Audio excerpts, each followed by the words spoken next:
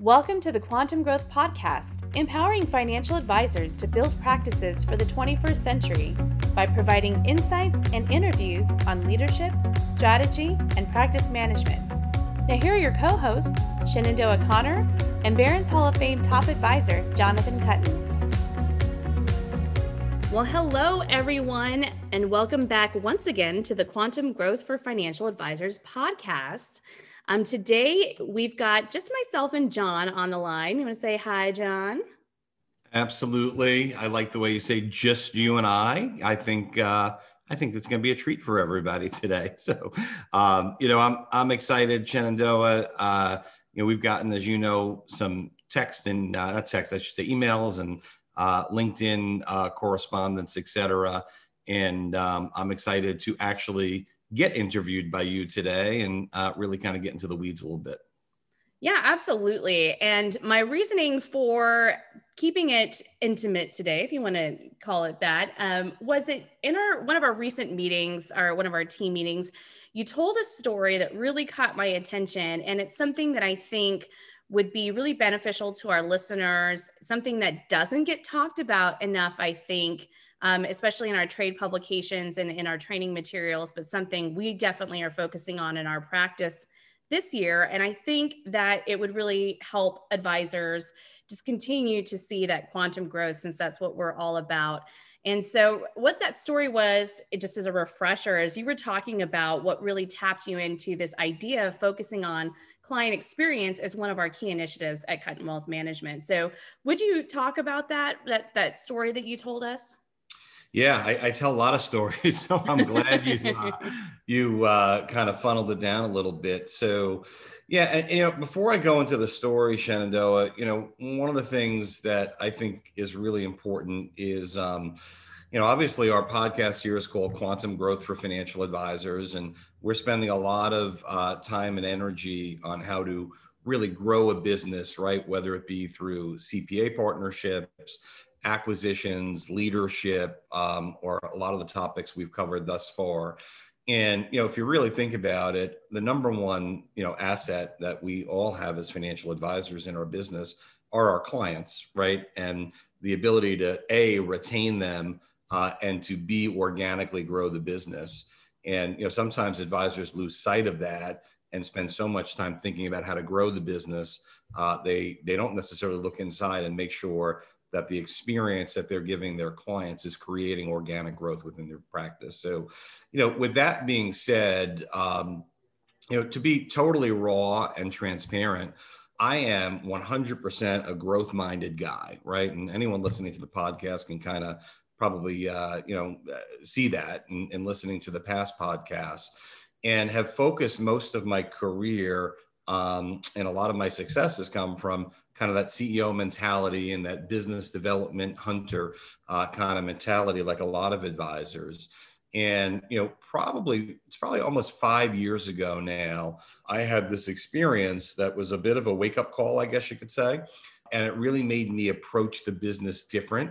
And 5 years later, the results have been unbelievably positive. So I think it's a great topic for today. So, kind of if we rewind, right, if we can go and rewind back to 5 years ago, I had the opportunity that particular year to be on a panel with another very successful advisor within our broker-dealer. And the topic of the panel discussion was how to drive net flows, right? New money coming into the practice versus new money leaving the practice, or existing money leaving the practice.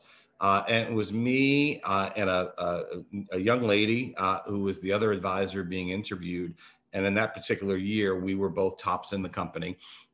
And to make a really long story short, I was asked the question first. And, when something like this, so John, you were number 1 or 2 this year and net new money into your practice. How'd you do it?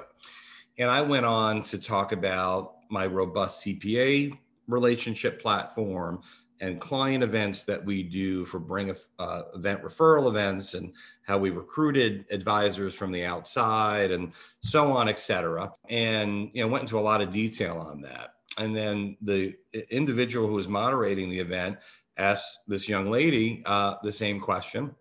And her response was almost the polar opposite, right? And her response went something like this: we don't market at all. In fact, we don't partner with CPA firms. We don't really, do client events, and we don't do seminars and anything along those lines. We just go out of our way to give our clients an amazing client experience.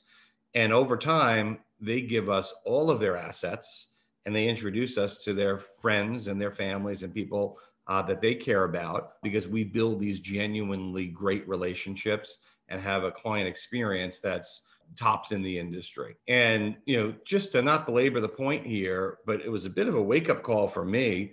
It kind of made me feel kind of dumb, to be honest. I'm sitting there going, I've got this great big practice, right? And, in fairness, we've always done a great job for our clients, and, have served our clients extremely well. But I don't know that it was as dialed in as it could be, and that our existence was about giving people this unbelievable client experience and referable experience. And it was a wake-up call. And we've really spent the last 5 years defining what it should look like, and redefining it and redefining it. And it's still, like all of our businesses, a work in progress. But I can share with you the organic growth that we're now creating from the client experience that we have is actually rivaling our external, I'll call it kind of, non-organic or inorganic growth in the business, which is pretty amazing. Absolutely. And that was one of the things that really resonated with me is, and it's something from my experience in other industries as well, is there's always growth opportunity with your own clients. And I know that John Randall, a few episodes back, said the same thing, that you have two growth opportunities: new clients, but also what more can you do for your existing clients? And so you can get those new net flows coming in from your existing client base, as well as referrals and things like that. But it's also a much more affordable way to grow, in terms of it doesn't cost as much as acquiring a practice or investing in some of these other inorganic tactics, recruiting, things like that. And so in terms of being able to create sustainable growth, you do need to have those organic and inorganic items. But client experience is one of those things where a lot of people assume they're doing it well, but they really haven't defined it. They're not measuring it. They're not, doing those things to really ensure that they're delivering a superior client experience for every single client every single time. But I know that's something, like you said, you've been dialing that down for the last several years. And I know we're continuing to fine tune that this year. Can you share with everybody what that process has been like? Like, how have you been defining the client experience and making sure that it's being delivered? Yeah, no, great question. And I think, to piggyback on what you said there, you're absolutely right, right? There's no better way, simpler way, and more profitable way to build a practice than by gaining more wallet share from existing clients and or introductions to loved ones, friends, family members, et cetera. The interesting part is, like most advisors, it's so easy to do that we choose not to focus on it and really kind of confuse an amazing client experience and building deep, meaningful relationships with just simply keeping clients happy enough, right? So that you have more time as an advisor to go out and kind of grow in these other ways that we've been talking about. So here's some to me really important pieces that to make things that are, we'll get into the weeds a little bit more, but to make the complex somewhat simple. And if you're not driving right now and you could write it down, I think here are three really simple things that we've found, 3 or 4 simple things. So one really simple thing is clients want to have you get back to them the same business day, right? The old world, it used to be 24 hours was acceptable. In today's world of technology and Amazon flying packages onto your front doorstep, if a client reaches out, they need to get a return phone call, email, know that you are in receipt of their message and working on it. In my opinion, the same business day. In a perfect world, believe it or not, within a couple of hours. Clients appreciate that unbelievably. And I know these are simple things, but I think they're really important. Second, I think really important piece, especially in the COVID era here, and we thought this way 5 years ago, by the way, is the client should be able to meet you how they want to meet you. So whether that be face-to-face or what I call belly-to-belly, sitting in your office as an example, which is obviously harder to do these days, whether it be through video conference, right, which is a Zoom call or Teams meeting, et cetera, or a simple old-fashioned, telephone conference, right? So I think it's really important that the client gets to choose how they ultimately interact with you, screen to screen, face to face, et cetera. And I think that the third is that you actually really need to have a written, documented financial plan of some sorts. So their money, right, needs to be connected to their goals. And you need to, as an advisor, have a deep understanding of how that money affects their goals and what they are trying to accomplish in their life. So I know that's really simple stuff if you think about it, but the basis of kind of what we built was based on those three pillars. And then a fourth pillar that we've started to add probably over the last maybe 18 months or so, which has been unbelievably effective for a couple of reasons, is every single one of your clients should have their next meeting scheduled at all times. So if they come in for a meeting today, before they leave your office or that phone call or video conference, their next meeting should be scheduled. Whether your model is to see them annually, semi-annually, quarterly, monthly, the next interaction should be scheduled. We found it does two things. Number one, it makes that client fully understand and find comfortable, that be comfortable with the fact that they're going to see you again soon, right? And that you have a system and process in place. And the second is it saves you and your staff an unbelievable amount of time of trying to chase people down and get them into the calendar, right? And just makes everything kind of go. Little tweak that we made. We didn't do it, ever, to be honest. And we got into this client experience thing. And as we started to interview clients and ask them for their feedback, one of the things that they really wanted to know is, when am I going to see you again? And what we found, Shen, is by doing that, our phone actually rings a lot less with silly questions, because the client knows I've already got my next meeting with my advisor in 60 days or 90 days or whatever it may be. So I think those are three or four kind of important pillars as you're building out your client experience to keep in mind. No, those are all great points. And I've definitely heard you drive those home, but you said something that I really want to kind of pull out and make sure is very clear to our advisors. A lot of times when you think about making sure that there's a client experience process and trying to make it an even better client experience, they instantly think more work, or it's going to be a bigger burden on my staff. But actually having a written, clear process and doing it consistently and accomplishing as much as you can in that meeting as possible saves time. And so if you have this, not only are the clients going to have a better experience, but it's actually very efficient and just improves overall, again, the profitability and efficiency of your firm. So I really wanted to make sure we drove that home because that is something that we have seen in our practice.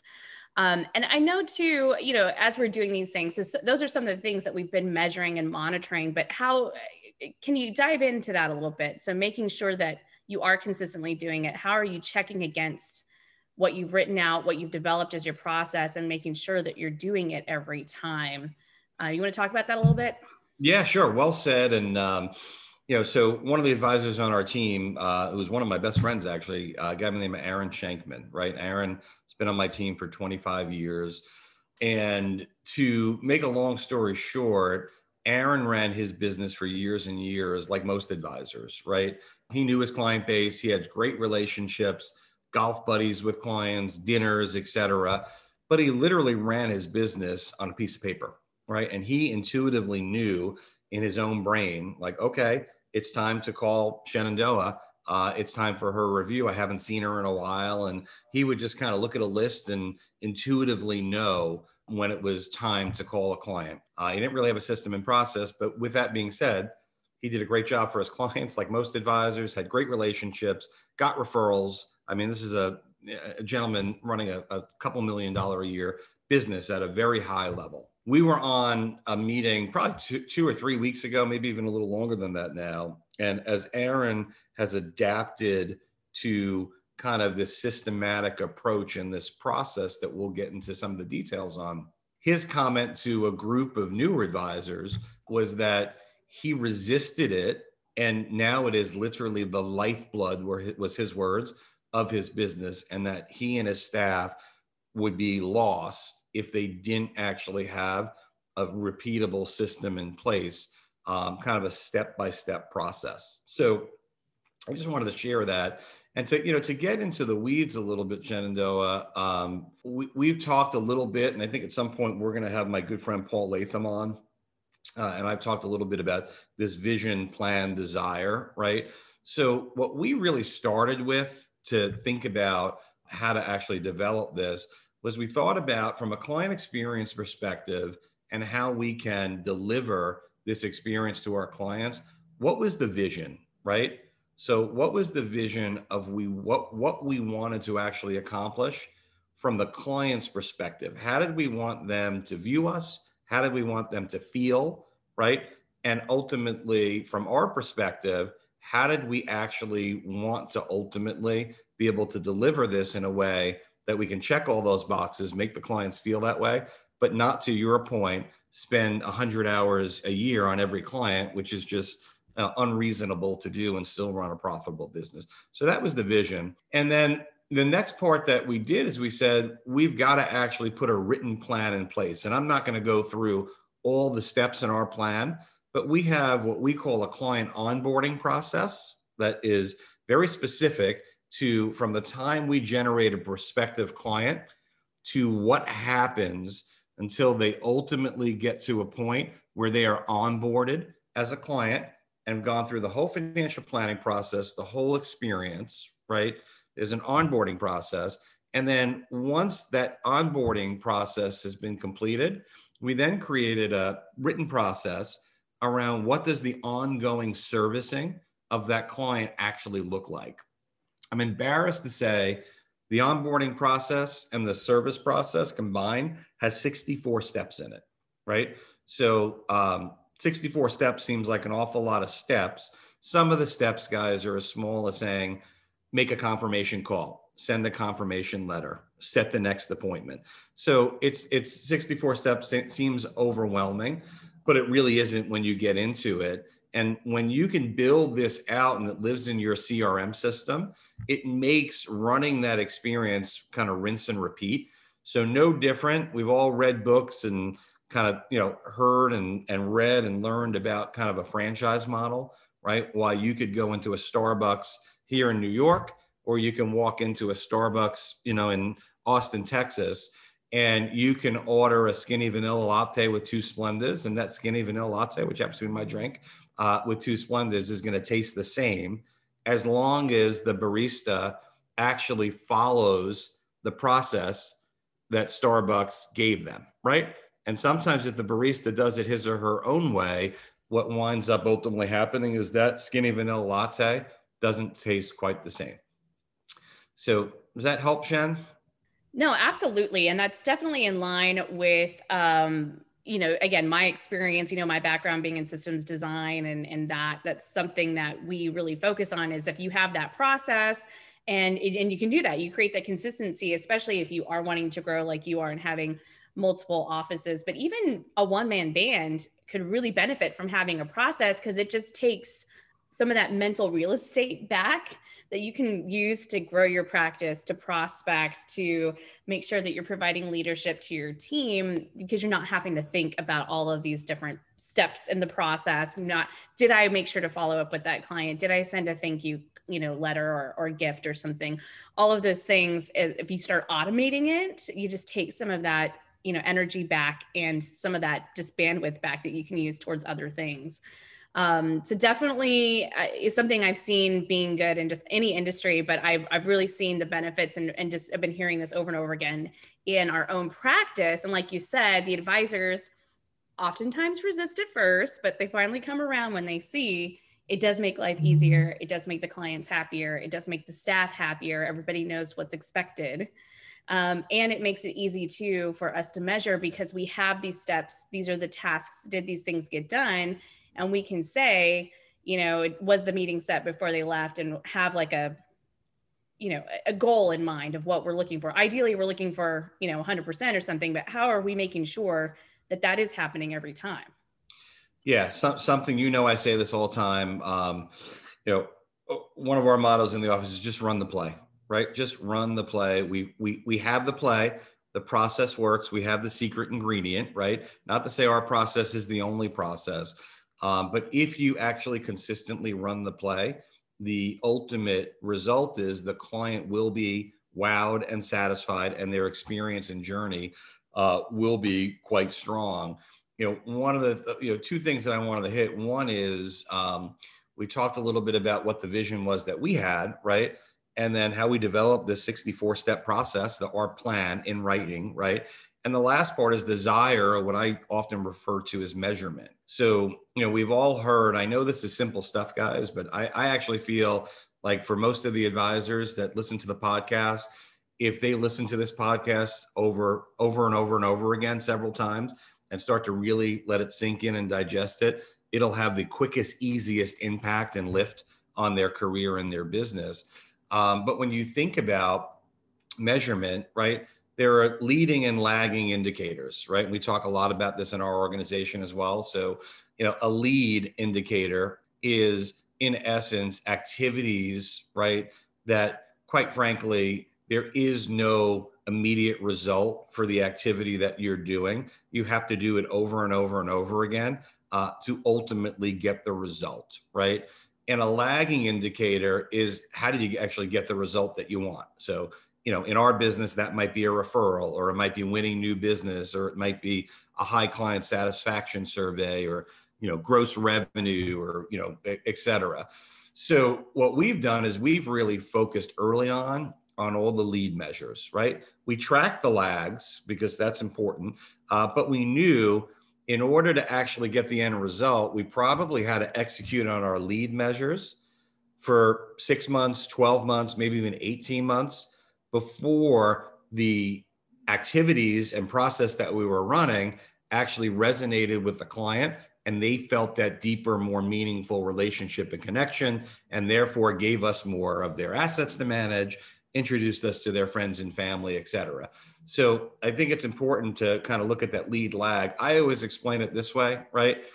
Many Americans, myself for sure, wants to go lose 10, 20, in some cases 30, 40, in my case, probably 30 or 40 pounds, right? So, the lead measures there, are, did I drink enough water today? Did I exercise?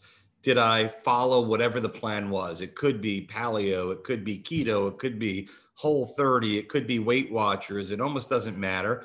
But did I actually follow those lead measures, right? And then ultimately, the lag measure is when you went on the scale, right? Did the number go up, down, or stay the same? When you put on that pair of jeans, was the waistband looser, tighter, or the same, right?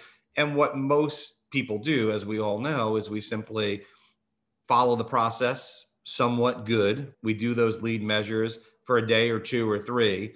And then if we go on that scale and we didn't get the result we expected, we stop. And that's what's really important. We've kind of really just focused on run the play, hit the lead measures over and over, and have faith that the process would actually work. And, lo and behold, as we kind of looked up, it did. One of my goals, and I gave this to the folks in the organization 5 years ago, was that I can't wait to get letters and emails from our advisors' clients telling me how amazing their advisor is, right? We've all gotten some of those, and it kind of, checks a lot of boxes to make us feel good, that recognition. And I could share with you, in the first year of us doing this, we always got some notes like that, but didn't ramp up very much, right? The second year, I started to get maybe 6 to 12 emails like that from clients, or an advisor would shoot it over to me from one of their clients. Fast forward, we're 5 years into it. We probably get 100 to 200 notes like that from clients right now about how their advisors made a difference in their life, gone above and beyond.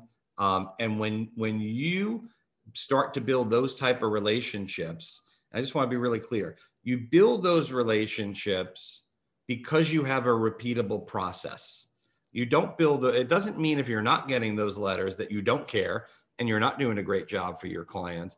But when you give them an experience that's above and beyond expectations, and you can actually anticipate what it is that they want from you as their advisor, and your process does that, not you thinking about it and trying to figure it out for each and every client individually.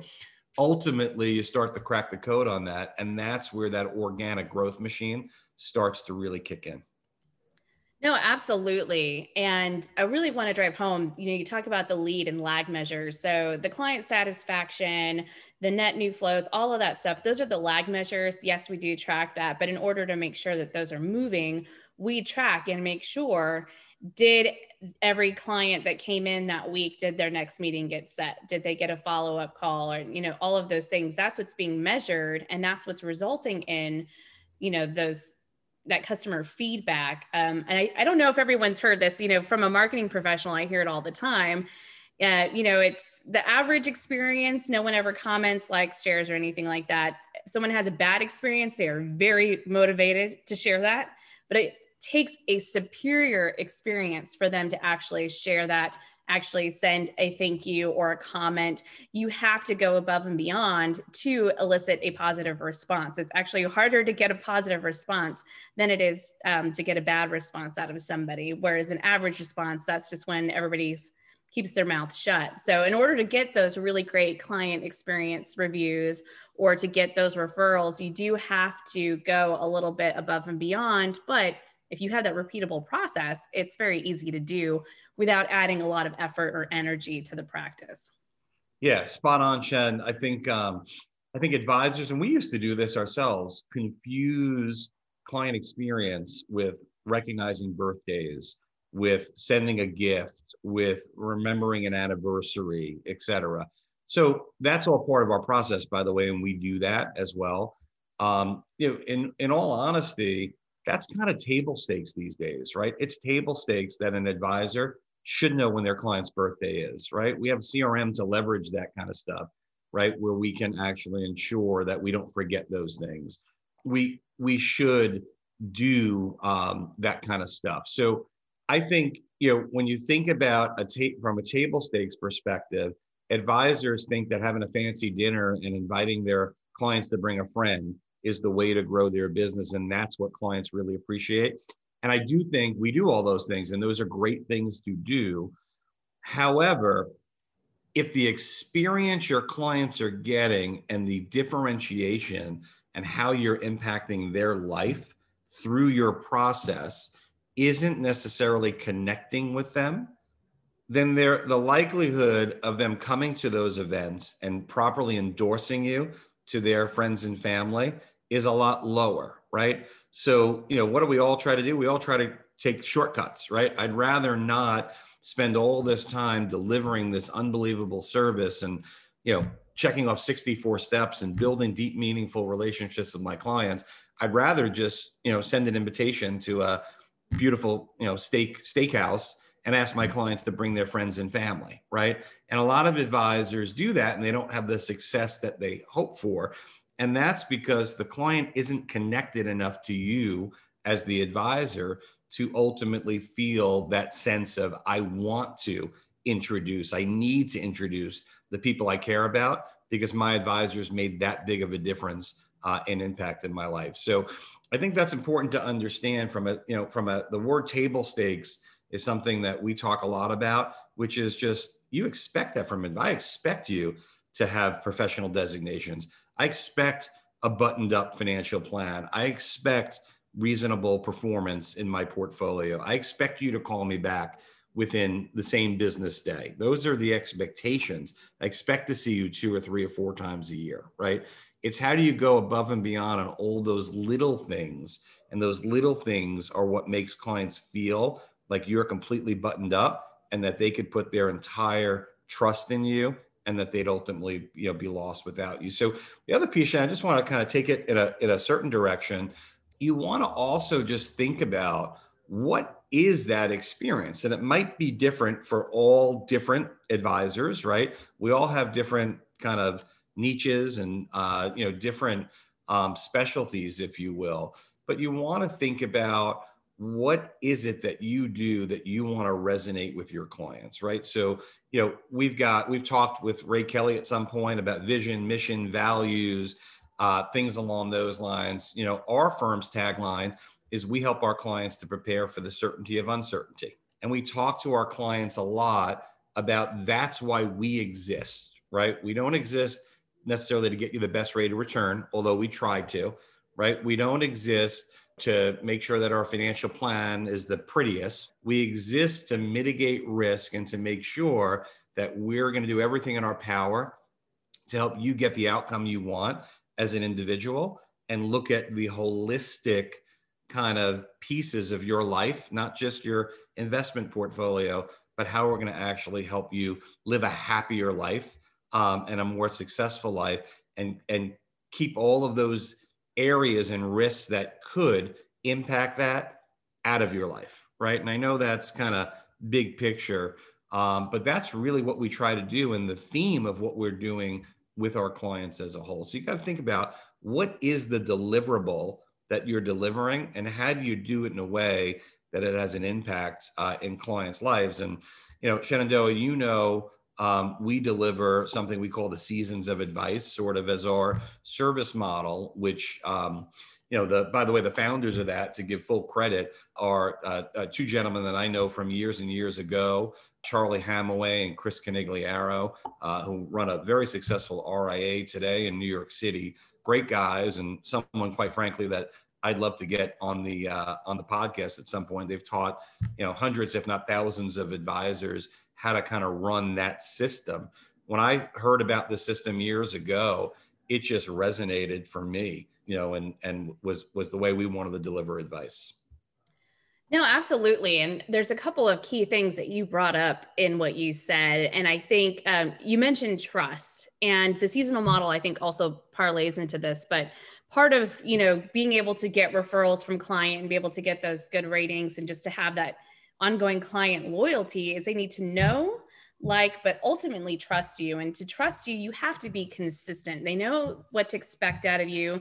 They know they can depend on you to do certain things, not just your fiduciary duty, but like you said, I know when my next meeting is. I know I'm going to receive a phone call. I know that they are thinking about me throughout the year. Those types of things, whether it is like our seasonal model, we know we're going to see our clients 4 times a year, or are you seeing your clients once or twice a year, whatever that is, as long as they have that expectation, they know what to expect, and you're delivering every single time, that helps to build that trust. That is the foundation of maintaining that relationship, especially this day and age where a lot of clients might have multiple financial advisors, or they might be doing some stuff on their own. The more that they trust you, and the more of that additional business that you can get, and again, increase your net flows from your existing client base. Yeah, no, exactly right. And, that's, the piece that I want to highlight is the best way to play offense when you have an existing book of business is to actually give a level of client experience, because you're right. Most clients have assets elsewhere. Some tell you, some don't. But what we learned is we thought we had all of our clients' assets. And as we wowed them with our client experience, one by one, clients started to fire their other advisors that weren't giving them the same experience and asking us to handle more and more of their affairs. That's what I mean when I talk about organic growth being, the ultimate, number one lag measure, right, is referrals and more assets from existing clients. So couldn't agree more. We talk about table stakes. I'll give away just a couple of the pieces that I think are really important, right? So these are really simple things. So number one, every time we have a client meeting, one of the things that we do is we make sure within 24 hours they get a summary letter, and we measure that. Other thing we do is every single meeting that we have, within 24 hours, the client gets a follow-up call just to check in, make sure they understood everything, right? And the third and fourth piece is we ask for referrals in every meeting, no matter what. Our clients know we're going to do it, right? And the fourth piece is, as we talked about before, we set our next meeting in every meeting that we're in. So there's 4 unbelievably simple things to do that take very, very little time that I just ask yourself as an advisor, are you doing all of those things in your practice right now? And then you think about how you want your client to feel. So we wrap up the meeting. Shenandoah, you and I have a great meeting today. We talk about your financial planning, your goals, whatever it may be. And we end that meeting with me saying, Shenandoah, before you leave, I want to make sure we set up our next quarterly meeting. Here we are in February. Let's set up our next meeting for May, 3 months out. I know afternoons are usually good. Let's get that in the calendar. Fantastic. You walk out of that meeting, right? The way I want you to be thinking is, great, John cares about me. He runs a process. I'm coming back in 3 months because I'm in control of my finances, and John's the guy who helps me to do that. Now, I want you to think about this, Shenandoah. By the time you get home, right, in a perfect world, or at the very least within 24 hours, you're going to get an email that summarizes everything that we spoke about. And it's going to say, thanks for taking the time to meet together. Here's what we did. Here's my to-dos from the meeting. Here's your to-do to the meetings. And by the way, our next meeting is in 90 days at such and such a time, such and such a place. Any questions, don't hesitate to call. So now you came home, because on that drive home, we know as advisors, you didn't understand everything we talked about, right? You trust me and you're moving forward because you trust me. Now you have a written document as a client that you can remember exactly what we did, and you can see it in writing to see if you have any questions. And you know you're coming back in 90 days to meet us again. Now, fast forward, Shenandoah, the next morning, right, your phone rings and it's me. And I'm going, hey, Shenandoah, it was great to meet you yesterday. We accomplished a lot. So good to see you. Glad things are going well. You should have received my summary letter. I just wanted to make sure you didn't have any questions. We talked about some complicated things, anything on your mind. Now, one or two things are going to happen. You're either going to go, nope, got it, thanks for everything. Or you're going to go, thanks for calling, John. The one thing I forgot to ask you was this, or I wasn't clear on that, right? Or whatever it may be. Or I'm not ready to do it yet. Thanks for the suggestion, but can we talk about it again in 90 days? Not the ideal outcome, but that's okay if that actually occurs, right? So if you just do those small pieces, I want you to put yourself in your client's shoes, and then I want you to compare that to what they get from you in your practice today. And you might deliver something even better than that, right? But if you really just think about that, I think that's a super buttoned up process. If I am Shenandoah, I'm going, John's on it. I know when I'm meeting him next, I'm clear on what we did. I don't have any other questions. And I know when I'm coming back in, if I do have any questions, right? So again, that's just a little kind of tiny piece of procedurally what our process ultimately looks like. But if you do that, I want you to fast forward, do that for 6 months, 12 months, 18 months. Now, the first thing is, once you start doing it, you cannot stop because your clients are going to love it and they're going to expect it. So if you take it away and the summary letter doesn't come, they're going to call you and go, hey, I didn't get a summary letter. What's going on there, right? So be careful. If you're not equipped to do it, don't run out and do it tomorrow. But once you start to do that, think about how that client is feeling about you as their advisor, how much you care, how buttoned up they are, and about your process as a whole. No, absolutely. And you really hit on that there about clients are going to start expecting it, because as you were talking, I actually was thinking about times that not just with financial advisors, but heck, I even got a massage a few months ago and I was offended. They didn't ask to schedule my next appointment. And my last, I remember having a phone call with a financial advisor before y'all. This is, again, me coming in from outside the industry. And I was trying to get my next meeting scheduled. And it was like, he just was resisting it. And, it's those things like, okay, do you really want my business? That's what you start thinking. And then if John's over here making sure all these things are happening and I do have another advisor, yeah, I'm going to go with the person who is showing me that they want my business. I mean, that was just really resonating very clearly for me as the non-advisor in the group here. I can tell you from a client side, I definitely resonates with me. Yeah, no, I appreciate that. And it does. It's really simple stuff. The key is you have to execute it over and over again, right? And then, you think about then what is the experience that the client's going to get in those review meetings, right? my belief is most advisors in those particular review meetings are spending most of their time. You think about a typical advisor review meeting, they're an hour long. It's 30 or 40 minutes of BS. How are the grandchildren? Where'd you go on vacation? COVID's crazy. So-and-so was sick. Oh my goodness, this is nuts. Maybe what little bit about what's going on in the world, right? Catching up on that stuff. And then most advisors are saying, hey, anything new in your situation? Everything going okay? Let me take out your portfolio. Your performance was X, right? Your beta, alpha, standard deviation, tax efficiency. Let's make a couple little tweaks. Here's our outlook on the economy. Let's make these couple of changes. Great seeing you. Goodbye, right? Now compare that to what I described as table stakes a minute ago. And then imagine having more interaction with your clients than once or twice a year, but having a quarterly meeting with clients. And then in between those quarterly meetings, having touch points as well, right? We believe no less than 12 contacts per year per client. And some of that is an email, some of that's a newsletter, some, lots of different touch points. Some of it could be just a quick, hello, how are you? Touch base phone call. Everything is designed to make sure the client feels like he or she is really top of mind. We are being proactive, not reactive. And I never want a client to call me and say, hey, can we come in for a meeting? I never want them to say, I haven't seen you in a while.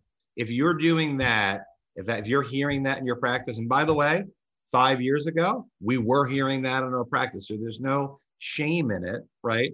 But that tells me that the client experience is not strong, and the likelihood of the situation is your organic growth is less than optimal because of it. Now, if your model of how you deliver service can be built around things other than investments, which I believe is commoditized. So our Seasons of Advice program, and again, I think having Charlie and/or Chris on will be amazing. Each quarter has a different theme, right? So one quarter, we're talking about financial planning, goals, and what's changed. One quarter, we're just talking about the investment portfolio and asset allocation, kind of, pull it apart, put it back together again. One quarter, we're talking about tax planning, usually Q4, right? Not after the year ended, but being able to do some proactive tax planning stuff. And then one quarter is talking about estate planning, risk management, protection planning, et cetera.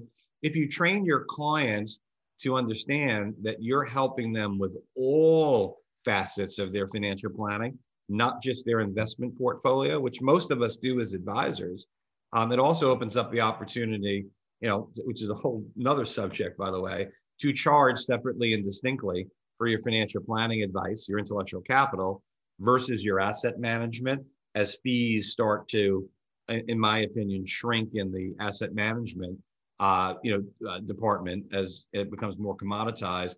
Being compensated for your intellectual capital and having a model that allows you to execute on that becomes super important as well. So, there's a lot more, Shen. I know we're running short on time here, but what I wanted to kind of pinpoint is, start with the table stakes, start with little steps, be really thoughtful on how you want your clients to feel. And we forget this as advisors. That $100,000 income you bring in, 300, 500 million, 2 million, et cetera, it comes from your satisfied clients. That's how we get paid, right? We are in a service business. That's what the financial services business is. It's a service business. And if you don't have a model to give your clients the client experience that they desire and expect, then ultimately your revenue stream is at risk, right? Because there's someone out there that's got the same products and services that you do, but is able to deliver it in a more pleasing way, to the client. And, you don't want to become the taxi cab industry, right? So, with that being said, Shannon, I don't know if you have any follow-up thoughts or questions for me, but I wanted to throw it back to you. Yeah, just one final thought. I know we talked about, delivering this model, ensures that stickiness with the client, and it also increases the efficiency. But really want to drive home again that concept of, I know especially smaller firms, you want to make sure that you are being as profitable as possible. And if you can increase what you're getting out of each client, but you're managing the same number of clients, but it's still able to increase. That's a great way, even as a small shop, to be able to grow your practice and be able to increase revenue. But just thinking on a big firm scale, we're always looking to be able to increase profitability. And so the more that you are able to capture from each client, again, same input, same effort, but you're getting so much more back. And just, again, that seasonal model, when I came into the firm, that really resonated with me in terms of, you're not trying to talk about everything and throw everything in the kitchen sink into a 1-hour meeting. It's hard to have a really deep dive if you meet once a year and have to talk about everything in an hour. But if you're doing this quarterly meetings, you get to go a little bit deeper with your clients on very specific topics and give them a more comprehensive service. Couldn't agree more. And there's a whole process around how to deliver that advice, right, on a seasonal basis as well. Just two things that you jogged my memory on that I wanted to mention, and then we can wrap this baby. So one is, I think you're absolutely right. If you think about most advisors, or many advisors, I should say, are trying to figure out, right, if they've been in the business for a number of years, how do they scale their business, right? How do they scale it maybe beyond themselves to be more in that CEO seat? And, go back to my story about Aaron a little while ago. If your process is written on a napkin or it lives in your brain, it's very hard to teach someone else how to provide that experience, right? So having a documented process, kind of what I would call, this is how we do it here, right? This is our process. This is the play we're going to run. It's been thought through. It works. Just go run the play. Allows you to outsource to other people in your organization so you can actually free up more of your time. And then I think you're exactly right. Although there's probably more steps in my process today than there were in our service model previously, what we found is because we do things the same way over and over and over again, there's so much more efficiency that my advisors can actually work with more clients and give them a better experience, because all they have to do is look at CRM and go, what do I do next? Right. And as long as you're checking, you're never going to check, honestly, 100% of the boxes. But if you can check, of those 64 steps, 80 or 90% of them, the client is going to be wowed with the experience. And then that organic growth machine really starts to build. So I think that was a great point you made, Jen. I just wanted to drive home. That's how you create quantum growth, right? Is to be able to not have to worry about how to wow your clients, but just have to spend time and energy on how you deal with all the referrals coming in and all of those inorganic growth strategies that we've been spending a lot of time on. Absolutely. And I think that's a great point to wrap it up. I know we pretty belabored the point deeply, but I'm really glad we got to talk about this, because I do think it's something that doesn't get talked about enough. And it's something that definitely impressed me as I came on board, as being just a key differentiator, as well as just something that will create quantum growth for advisors, and so we will reach out and see if we can't get those. It was Charlie and over with the seasonal service model. I've got some work to do. Yeah, seasons of advice. Chris Canigliaro, Charlie Hamaway. So yeah, we could check in. I think they might still be coaching on this stuff. They might. I'm not exactly sure, to be totally transparent, but yeah, definitely worth a reach out. I'd love to get them on the show, because what they built is pretty amazing. Well, if you're out there, give us a call. Or if you know of someone else that you think would be a great guest for the podcast, we have a link in the show notes where you can submit them, or you could submit yourself if you think you might be a good guest as well. And feel free to reach out to John or I on LinkedIn. We love connecting with you. We love getting feedback. What are you liking about the podcast? What other topics would be of interest to you, and other guests that you think might be of interest as well? Feel free to connect with us. And again, we will be back next week with another episode. We've got some great guests lined up all the way through the next couple of months. Very exciting. And so we'll see you next time. John? Nope, I think you took it away great. Thanks for listening. As usually, I was a little wordy, but I hope everybody enjoyed it. And, that's it. It's a wrap. All right, everyone. See you later. Thank you for listening to today's episode. You can find the episode show notes and subscribe for updates by visiting cuttonconsultinggroup.com/podcast. Make sure to subscribe and download the episodes on your favorite podcast app, and we'll see you next week.